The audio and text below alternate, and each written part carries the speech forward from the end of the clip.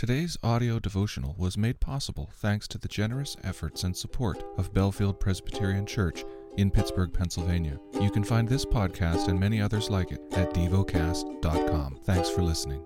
The lesson is from the book of Ezekiel. Chapter 13.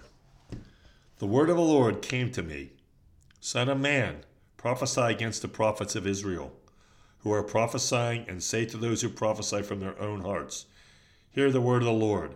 Thus says the Lord God, woe to the foolish prophets who follow their own spirit and have seen nothing. Your prophets have been like jackals among ruins, O Israel. You have not gone up into the breaches, or built up a wall for the house of Israel, that it might stand in battle in the day of the Lord. They have seen false visions and lying divinations. They say, declares the Lord, when the Lord has not sent them, and yet they expect him to fulfill their word. Have you not seen a false vision and uttered a lying divination whenever you have said, declares the Lord, although I have not spoken?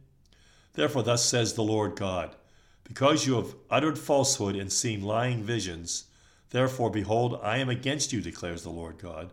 My hand will be against the prophets who see false visions and who give lying divinations. They shall not be in the council of my people, nor be enrolled in the register of the house of Israel, nor shall they enter the land of Israel. You shall know that I am the Lord God. Precisely because they have misled my people, saying peace when there is no peace, and because when the people build a wall, these prophets smear it with whitewash. Say to those who smear it with whitewash that it shall fall. There will be a deluge of rain, and you, O great hailstones, will fall, and a stormy wind break out. When the wind falls, will it not be said to you, where is the coating with which you smeared it? Therefore thus says the Lord God, I will make a stormy wind break out in my wrath. There shall be a deluge of rain in my anger, and great hailstones in wrath to make a full end. I will break down the wall that you have smeared with whitewash, bring it down to the ground, so that its foundation will be laid bare. When it falls, you shall perish in the midst of it, and you shall know that I am the Lord. Thus will I spend my wrath upon the wall, and upon those who have smeared it with whitewash, and I will say to you, the wall is no more, nor those who smeared it.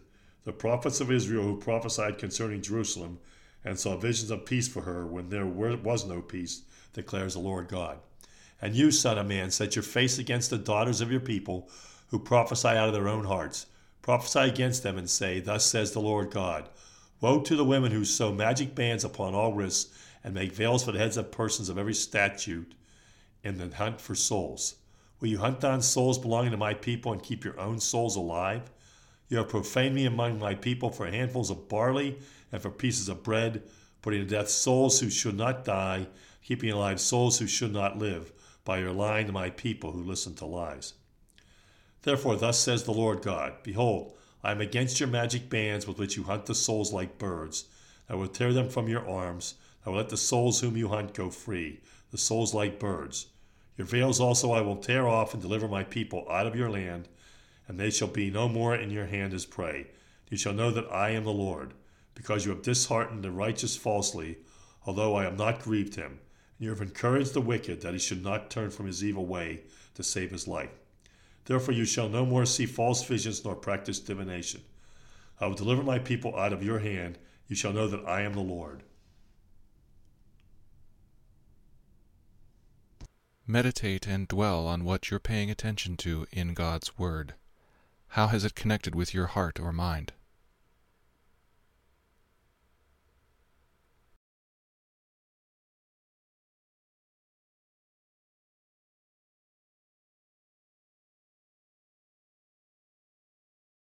Pray to God freely about what has moved you today.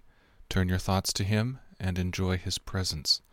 We offer the following as prayer topic suggestions. For Haiti. For the world's oceans. Thank you for listening to Devocast.